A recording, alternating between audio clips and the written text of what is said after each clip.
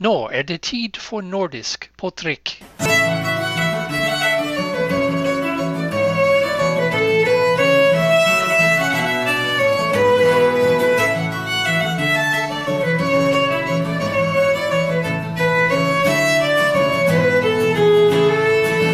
Welcome to our podcast featuring interviews, music, folk tales, and lots of hygge, all with a Nordic flavor. I'm your host, Eric Stavny.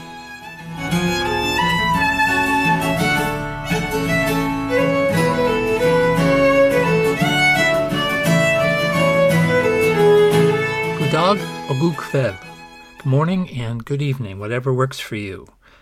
This podcast is a little different from my usual ones. It concerns itself with science, what it is, how it's done, and what it means to be a scientist.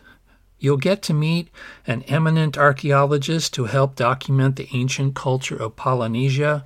You'll hear words from another archaeologist who studied the giant black statues on Easter Island on Rapa Nui. And of course, you'll meet through our discussion one of Norway's most celebrated heroes. When I was 8 years old, my parents took me to a museum in Oslo, where in this dimly lit interior, I remember this raft of logs with lots of ropes, and there was this woven hut in the middle, and this big sail with a huge, scary, bearded face on it. At the time, I couldn't see why it was in a museum, and how 6 guys sailing the raft 5,000 miles across the Pacific from Peru to a tiny island in French Polynesia, why that was noteworthy. I mean, my gosh, I was 8.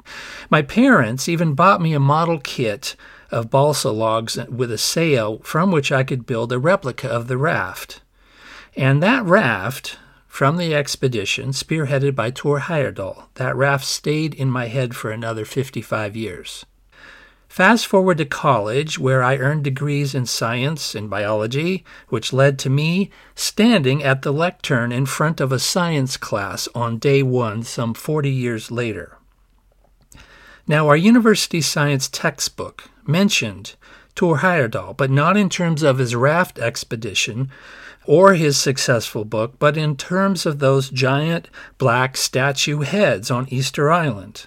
Of course, by then, I was well aware of the moai on Rapa Nui, or Easter Island, carved out of the volcanic basalt of the island and inexplicably, by some means, transported across the island and erected into vertical positions. Now, this science textbook described an experiment to the Norwegian expedition of 1955 on Rapa Nui, or Easter Island, headed up by Heyerdahl, in which a team used logs and ropes to see if they could move one of those head statues across the plain into a hole and get it upright. Heyerdahl wasn't the first to try this kind of an experiment, and he certainly wasn't the last. There's been several other attempts to figure out how that could have been done. But the science textbook used this as an example of experimental archaeology, which in fact Heyerdahl is known for from his raft expedition. We learn by trying to see how it was done. This was also an application of Occam's razor. The simplest explanation is usually the right one. That is, things that we can't figure out, when we're investigating them, probably come to be through some kind of simple explanation. And in this point, humans did it. Humans transported those statues across the island and put them up. So, what was the motive behind the raft expedition? Well, from what I've learned, he had found similarities in architecture and sculpture among the Incan areas in Peru, like those giant heads, for one. He found that there was this cultivated crop of sweet potatoes in Polynesia, and yet we know sweet potatoes were native to South America. All of this suggested that there was some kind of contact between the South American Indians and Easter Island. So that is the sum of what I knew about Thor Heyerdahl. I hadn't read any of his books. I did see the documentary, but I hadn't read Aku Aku and other amazing books like that. So there I was at the lectern talking about the philosophy of science, that proposals that explain how things work, hypotheses, right, they're called, and to be scientific, these hypotheses have to be testable, falsifiable, measurable, and predictive. Science, I told them, is a process, and it's also a body of accumulated knowledge. Most importantly, it's a community of scholars. It's the community that takes a hypothesis proposed by a member of the community, a scientist, and this hypothesis is provisional proposal or statement undergoes exhaustive observation and testing in a quantitative fashion by making observations in archaeology. You'll be digging and doing other studies by many, many people under the same conditions or similar conditions. So one of the hallmarks of a scientist is acknowledging and integrating both the supportive and non-conforming or unsupportive evidence into a whole. You can't cherry pick evidence from the body of knowledge just to support your own pet hypothesis. More studies usually indicate that the hypothesis needs to be abandoned. It might be de rigueur in the time when it was brought up, but science marches on, and a scientist with a hypothesis is obligated to change, abandon, modify the hypothesis or the idea based on new evidence. So after that time, I sort of forgot about Thor Heyerdahl for several decades. I hadn't heard about the Norwegian hero for a long time, really since that 1955 expedition to Rapa Nui. And then word came in 2002 that he had passed away. What had Heyerdahl been doing since 1955, I wondered. And now today, in 2022, the 75th anniversary of the Kon-Tiki expedition, I decided to look into it. What I learned surprised me. Heyerdahl kept busy. He wrote many books, articles, papers, gave conference presentations. He built the Ra and Tigris reed boats that went on expeditions. He oversaw excavations in various places. But for me, it was as if he had gone quiet. Or rather, his ideas, his hypotheses, that were part of who he was, were no longer found in what I was reading. His credibility as a scientist seemed to have waned, and I thought, why was that? I didn't even care so much about what he found, about his conclusions, as about how he used the scientific method. Before we go further, let's acknowledge that science and the documentation of truth or facts, journalism if you will, have been having a rough time lately. Many folks listen exclusively to their gurus, their favorite presidents, their talk show hosts, their social media pundits, people they admire, and they tend to believe whatever they say, even in the absence of evidence or evidence to the contrary. After all, everything you read in books or on the internet is true, right? This atmosphere has given fringe science, as Michael Gordon calls it, a boost. Those so-called fields of study that are not scientific, they might have been once, but they are no longer that. And so they masquerade as science, pseudoscience, some people call it. And so when these fringe scholars, as I'll call them, run into trouble with the scientific community, they feel scorned and shamed and sidelined by the mainstream community. Established scientists won't take them seriously. When it's clear that the scientists won't engage in a discussion of what the fringe scholar is proposing, they often feel persecuted by the scientific establishment and hostile. And as I started to read about Thor Heyerdahl's work, I discovered that he felt persecuted by the academic establishment. Heyerdahl once said, "I wish people would quit seeing me as some daredevil who went over Niagara Falls in a barrel."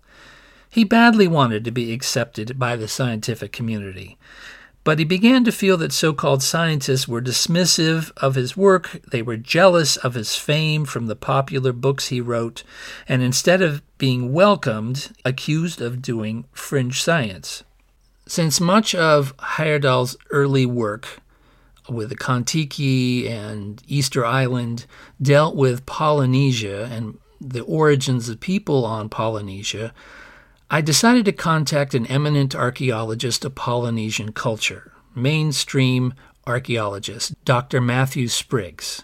He has done a substantial amount of work in uncovering and documenting perhaps the earliest Polynesian cultures, the Lapita people. Dr. Spriggs is an emeritus professor of archaeology, now retired from the Australian National University. In our upcoming discussion, you'll hear references to Victor Melander's doctoral thesis about Heyerdahl. Dr. Spriggs was Victor's major advisor. But the persecution thing, when you actually go into it, I mean, there was like about 5 people who cared about the Pacific at the time he claims he was being persecuted, I think really persecuted himself. I mean, in that, he, especially in the 60s, strides being made in Pacific archaeology. And he just, he'd go to the same conferences where people are presenting this stuff. It's just that, like, he wasn't listening or something, He just wasn't taking on board anything anyone else said. His views were made up, and that was it. And so that's why I think it's disappointing. And then he gets back into Easter Island again in the 80s after all of these RAR expeditions and stuff. And again, he doesn't actually engage with any of the archaeology done in the Pacific in the preceding, 30 years. So you can see why people kind of got fed up with him. But in the 50s and 60s, people took him seriously. Probably most of the people who were around didn't accept, what he was saying. But, he was given a hearing. And so I think the whole thing about the heroic lone scholar, and it's just a complete thing. He just made it up. Yeah. And you had said that there wasn't really a lot of people in the field. And you said even folks who were not academic or not associated with a museum could get their ideas published to some extent. Into the 50s, I think by the, really what happens after the war in Pacific archaeology is that it professionalizes. Before the war, there aren't any professional archaeologists in the Pacific. It's not taught in any university, and so really it's the 50s it starts to professionalize, and that's when people who basically have their own ideas they've been pursuing on their own, like Heyerdahl, they start to get left out because, as with so many other subjects, there's professional standards are developed, the subject changed. One notable thing that I remember, and it's in the 100th anniversary book about Heyerdahl, is that I think Don Ryan has this section taken from some sort of unfinished work of Heyerdahl's. What do you call it? Stormy Wakes of a Raft, Tor Heyerdahl's last work. And in there, Heyerdahl says something like, it's true they found a few pieces of pottery in the Western Pacific, but he sort of dismisses it. I mean, at the time, there were 200,000 BC Lapita sites known, all the way through to Tonga and Samoa. And, to dismiss that as like a few pieces of pottery had been found, it just shows he'd kind of lost it, really, in terms of having any kind of concern with the science. Yeah. I mean, initially, I think he made some early conclusions and people said, oh, you didn't bring up that there's these other studies and then this guy did this and these people did that. And he said, well, I didn't know about them.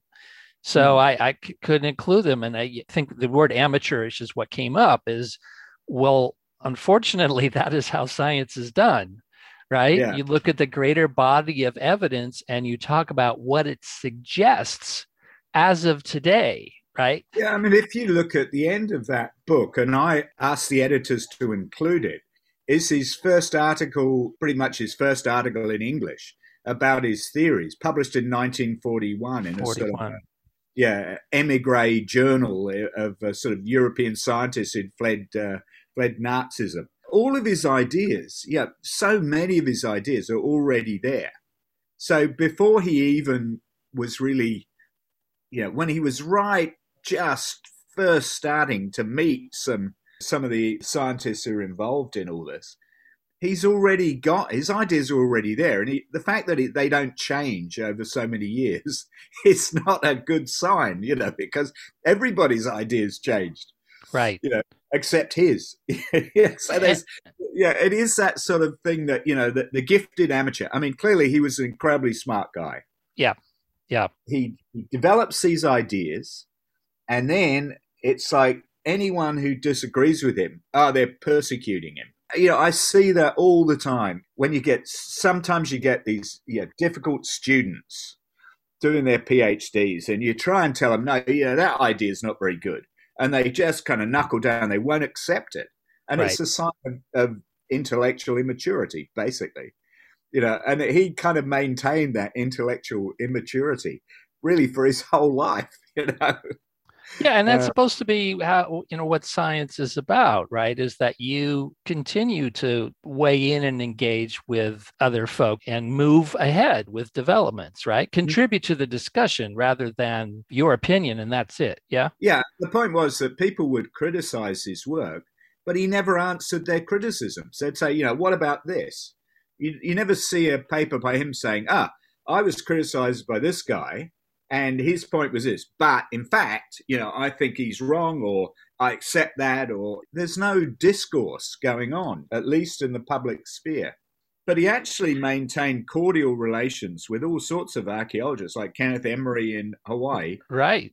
For a long time. Ryder Solsvik tells me that there's all sorts of correspondence between him and Kenneth Emery, very cordial, throughout the 50s into the 60s.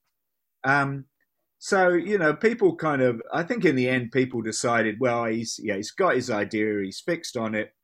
We can't really do much about that. But he's when you meet him, he's a pleasant guy or something, And so they continued to correspond with him.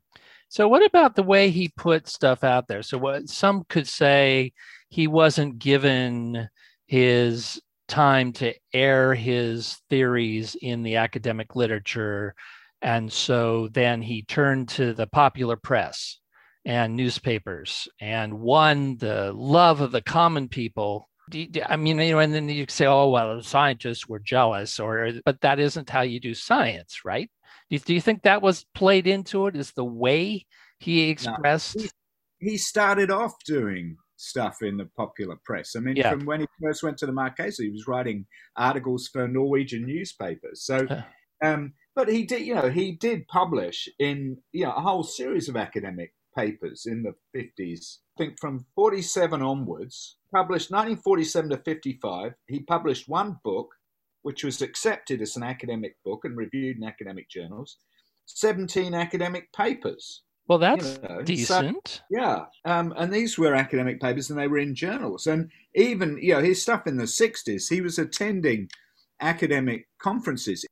Can you talk a little bit about the kind of evidence that he used? He liked legends and myths, right? He liked symbology, similar statues, pyramids there and over there. Are those the kinds of things that he more or less stood on rather than what they call pit archaeology?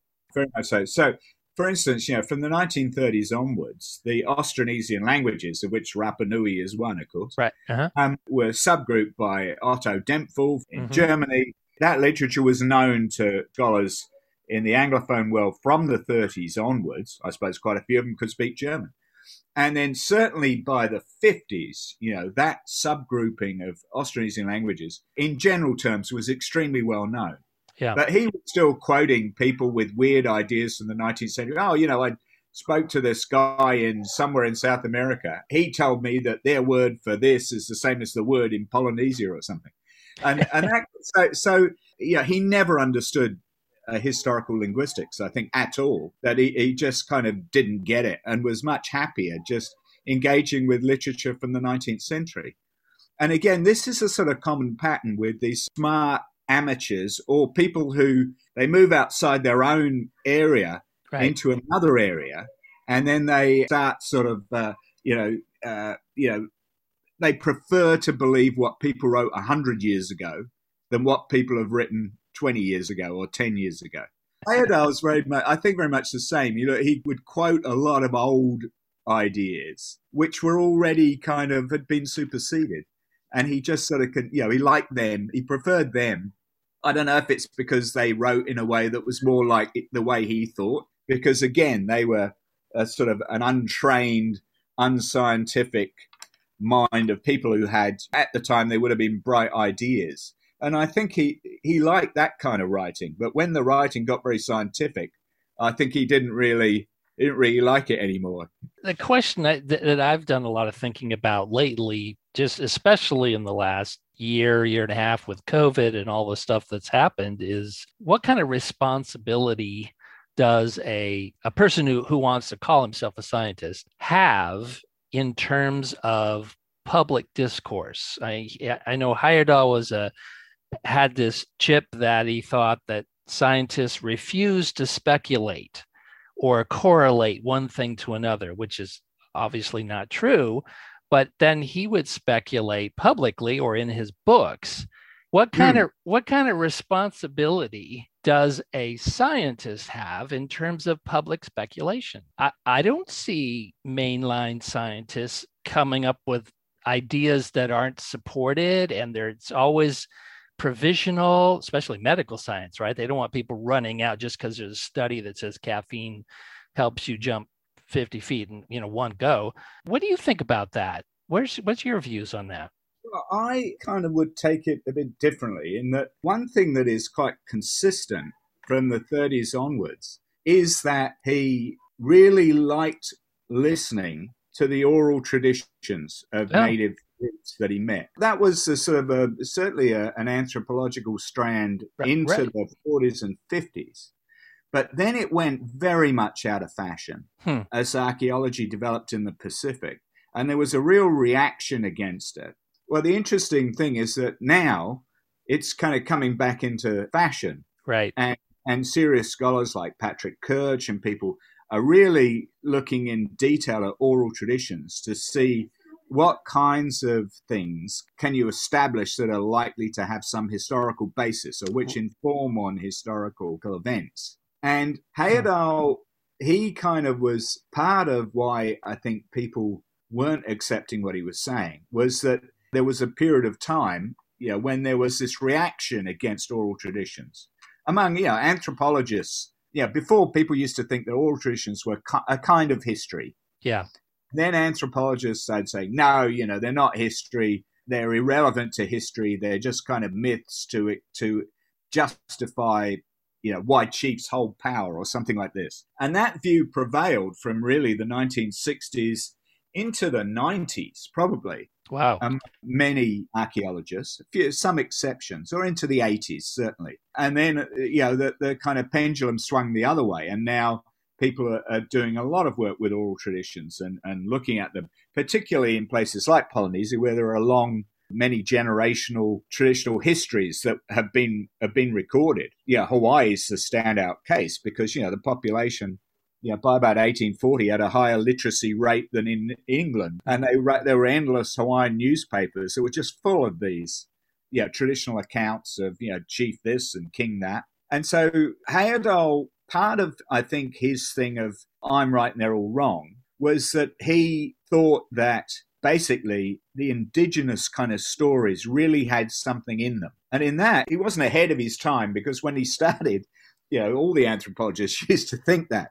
But he kind of missed out on the period in the middle where they stopped thinking about that, So I think that's one of the things that isolated him, where in fact he was right to take these indigenous traditions and things very seriously. Of course, as so often happens, he wove them into agreeing with his story that he already had, So it looked like he was being led by the indigenous stories, but he already had the idea already, So it's like backwards science, right? You make up the theory first, and then you go find the evidence for it. Yeah, well, that's certainly what he did. And that's why a lot of his, American Indians in the Pacific, that massive tome. Yeah. That's what that was. Basically, he had his idea and he went out and he said, oh, look, there's a stone artifact here. Looks like a stone artifact. Yeah. He went out to prove it rather than just kind of having an open mind on it. But certainly I think in evaluating Heyerdahl, I think his respect for sort of native traditions, even if he was kind of perhaps not consciously, but certainly subconsciously sort of manipulating them to fit his theory. Right. I think that's actually a sort of a positive, aspect to his career. There was an opposition politician here who always used to say that his job was to keep the bastards honest. And I think there's a bit of that in people like Heyerdahl, in that when you do get people and they kind of saying crazy things, but then you start looking, the general public says, this is great, like ancient Egyptians went to South America or something. Scientists then have to kind of tighten their arguments and also engage with the public more. And that's got to be a good thing. Yes. Kind of need these maverick figures. So there's positive things about Heyerdahl, and he did popularize the Pacific. Basically, I mean, Easter Island, he kind of created the tourist industry in many ways. I read something that said he inspired a whole generation of people to go become archaeologists, many of whom grew up to criticize his work. Yeah, well, I suppose I'm one of them. I mean, I knew all about his work when I was a little kid and decided to be an archaeologist. It wasn't until much later on I decided to become a Pacific archaeologist. But I'm sure in the back of my mind somewhere was something about Tor Heyerdahl and the Kon-Tiki and all this Easter Island and all that kind of stuff. What do you make about the elephant in the room is the white bearded men business?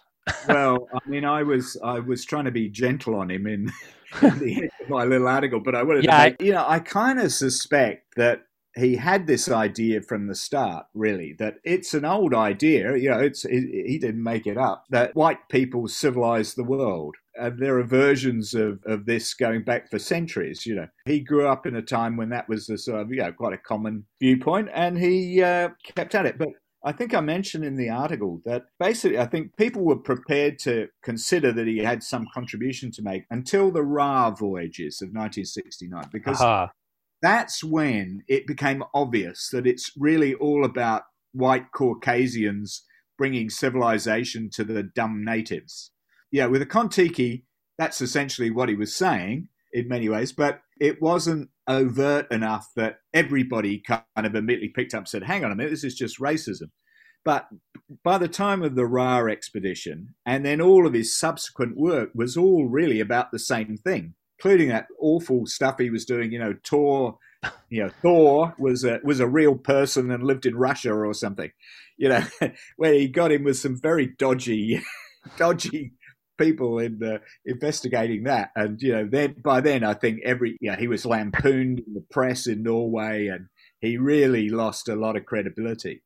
But it was the same idea all the way through. So you mentioned Tor Jr. and other people have said that. I mean, it's the classic question.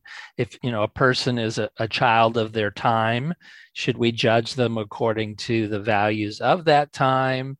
Is that fair that we don't? You had pointed out that the minimum we should do is try to learn more about where he was getting his intellectual ideas. Is that what you were saying? Or did I get that right? Yeah, no. I mean, because after he died, the classic, the great man with the feet of clay, and I don't think we judge him by chucking labels around. I think I said that, if somebody held his views now, you'd just call him a racist. Right. No, right. You've got to basically say, look, all the civilization of the world, it's really white people. They took it there and they gave it to these bloody people who were kind of stupid before. And you go, okay, well, isn't that a bit racist? Did he even go so far as to talk about skull size and stuff? I don't know. I mean, linked to intelligence and... Not that I know of. Okay. But that's the sort of milieu in which he was operating. Not least because, remember, when he was enrolled at University in Oslo, right, he was in a biology area. Mm-hmm. And there were definitely people in his department, and these kind of the skull measurers were certainly around. But then they were around everywhere. There were people at the Bishop Museum who were gaily measuring skulls and talking about all this kind of stuff. In the 30s was the heyday of all this stuff about, what is the effect of race mixing? Hawaii was they all rushed over to Hawaii to study it, I mean, this is just the intellectual background of the time. I suppose in some ways it's a problem of everybody lives too long. If Right. that you develop your views in the 1930s. If you're still talking about them in the 1990s, as he was, then yeah, you look silly. If you haven't changed your views or realized that the subject's moved on. I can think of a couple sites like James Watson of Watson and Crick. Oh God, Heard it. What was it? It said there was a genetic difference between black people and white people. I mean, was it something like that? Yeah, no, he was he just became a disgusting sort of racist. Yeah, but he was, he was okay. I'll call him brilliant in his time, when he was younger. But it's almost like you're saying, as time went on, he got older and older. I don't know. Sometimes you should just you can hold whatever views you want, but sometimes you should just shut up. Shut up. I remember once there was this old guy giving a paper at a conference. I was sitting next to a fella, we're sitting there rolling our eyes. He's talking about, he was kind of equating these pots with sort of people, which was a sort of common thing that was done a long time ago. And he had, the black and red people, and would have looked very interesting. And all this stuff. And this friend turned to me, he says, Matthew says, if I ever give a paper like that in my dotage, just shoot me.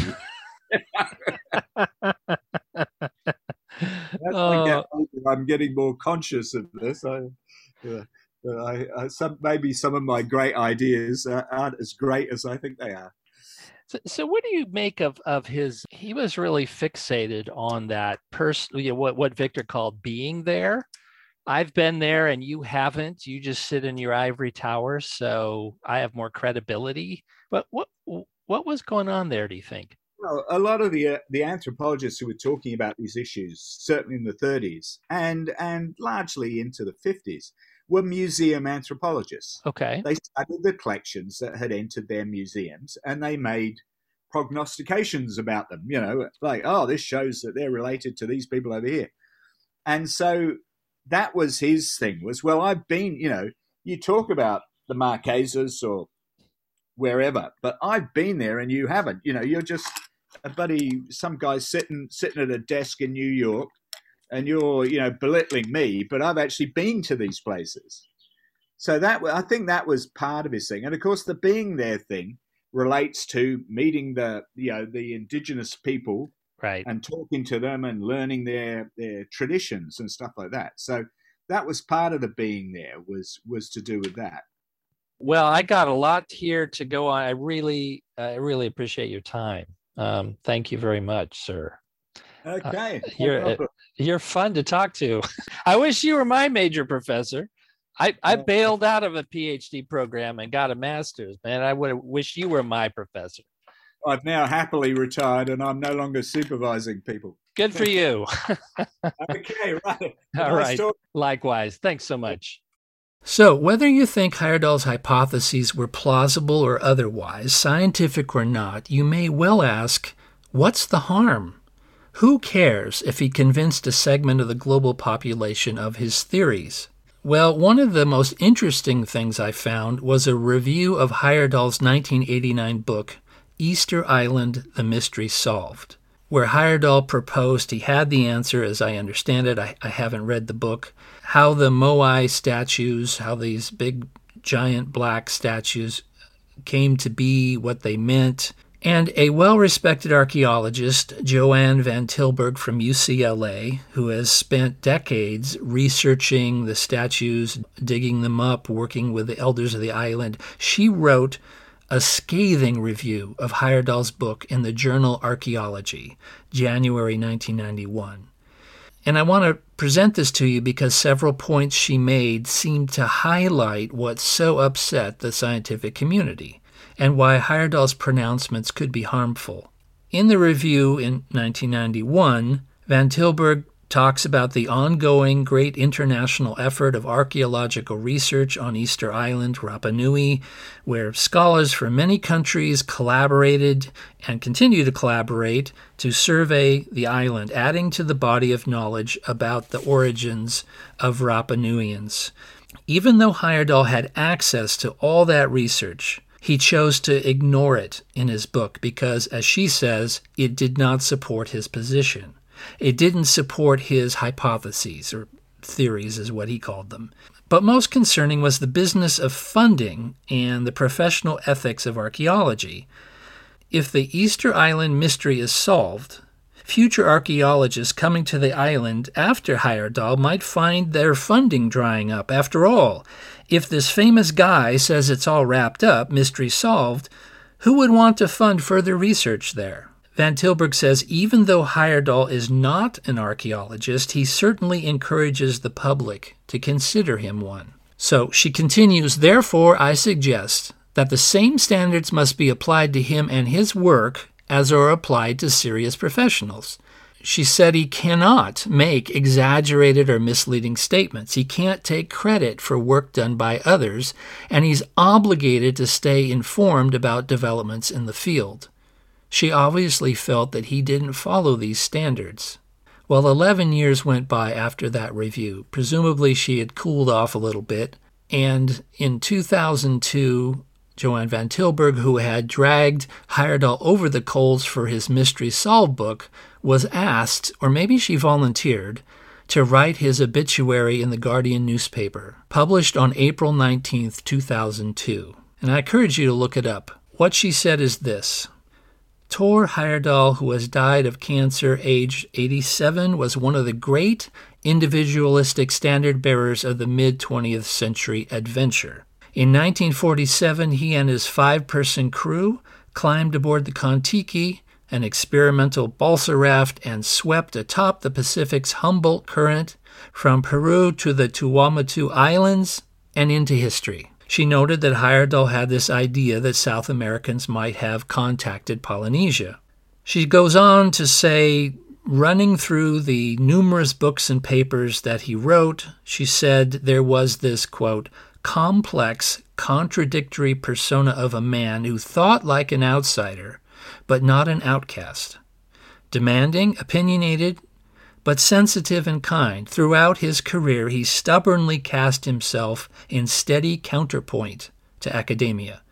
He refused to play by the most basic rules of academic interchange, yet bristled when faced with criticism and promptly took his case to the welcoming court of public opinion.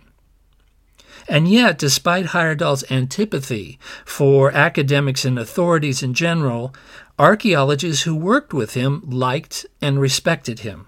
And she mentions, interestingly, on the 1955 Easter Island expedition, where Heyerdahl invited 5 other scientists along, he gathered them all together and said, "Gentlemen, you know my theories."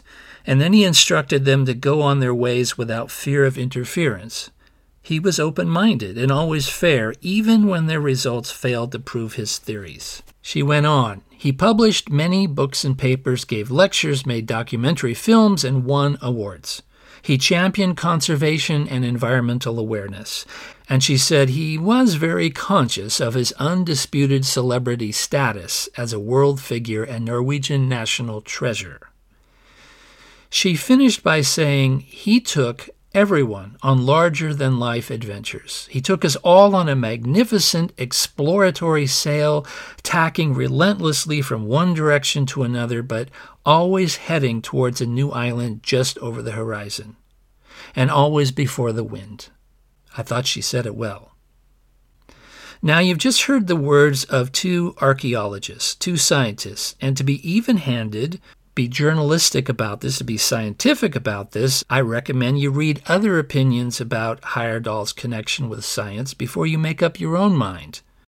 For me, Heyerdahl was a great man, a heroic man, a maverick, determined, bullheaded, opinionated, stubborn, but inspirational and engaging and convincing writer, and a gentleman. He gave archaeology, specifically Polynesian archaeology, a huge boost with his raft expedition, and now the Kon-Tiki Museum in Oslo is an absolute must-see. In fact, they're building a new one to open in 2023. But Heyerdahl was perhaps more of a fringe scientist, if there is such a title, rather than a standard one.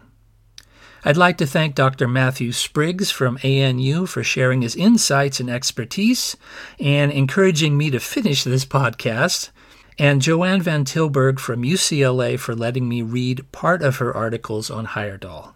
I'll put links to some of their work on our website.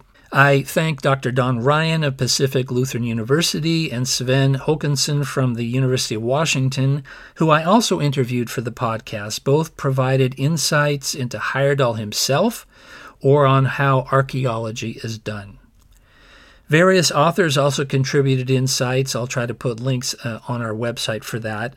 Michael Gordon on the demarcation of science, Don Ryan I mentioned, Victor Melander, and Patrick Kirch. We don't have time for a song in this podcast, so instead I'll recommend you listen to the Scandinavian Hour Music Variety Show this coming weekend. It's streamed every Saturday at 6 a.m. and 9 a.m. Pacific. The host, Seth Tufteland, plays a wide variety of folk, jazz, 70 dance bands, choral numbers, even Western music from Iceland to Finland to expatriates in the USA. Our intro music is Morten Alfred Høyrup's lovely Ingela's Waltz, played with him on guitar and Ruthie Dornfeld on fiddle. Both of them have websites, and you can even buy the sheet music for the waltz, along with other compositions from Høyrup's website. He's at mortenalfred, all one word, lowercase, .com. Catch our interview with him in Nordic on Tap episode number 1. Our exit music is composed and performed by Daryl Jackson at daryljacksonmusic, all one word, .com, who we also interviewed on our podcast. Check that out too. Finally, please visit our website, nordicontap.com, to get the fullest experience of every podcast episode, where links to associated websites and documents and papers and cool photographs are posted. And do feel free to leave a comment if you liked the episode or if you didn't like the episode. Don't forget to take our survey. It only takes 15 minutes, and I will write you back personally if you choose to give me your email address. And so, vi ses nästa gång. We'll see you again next time on Nordic on Tap. Ha det gott.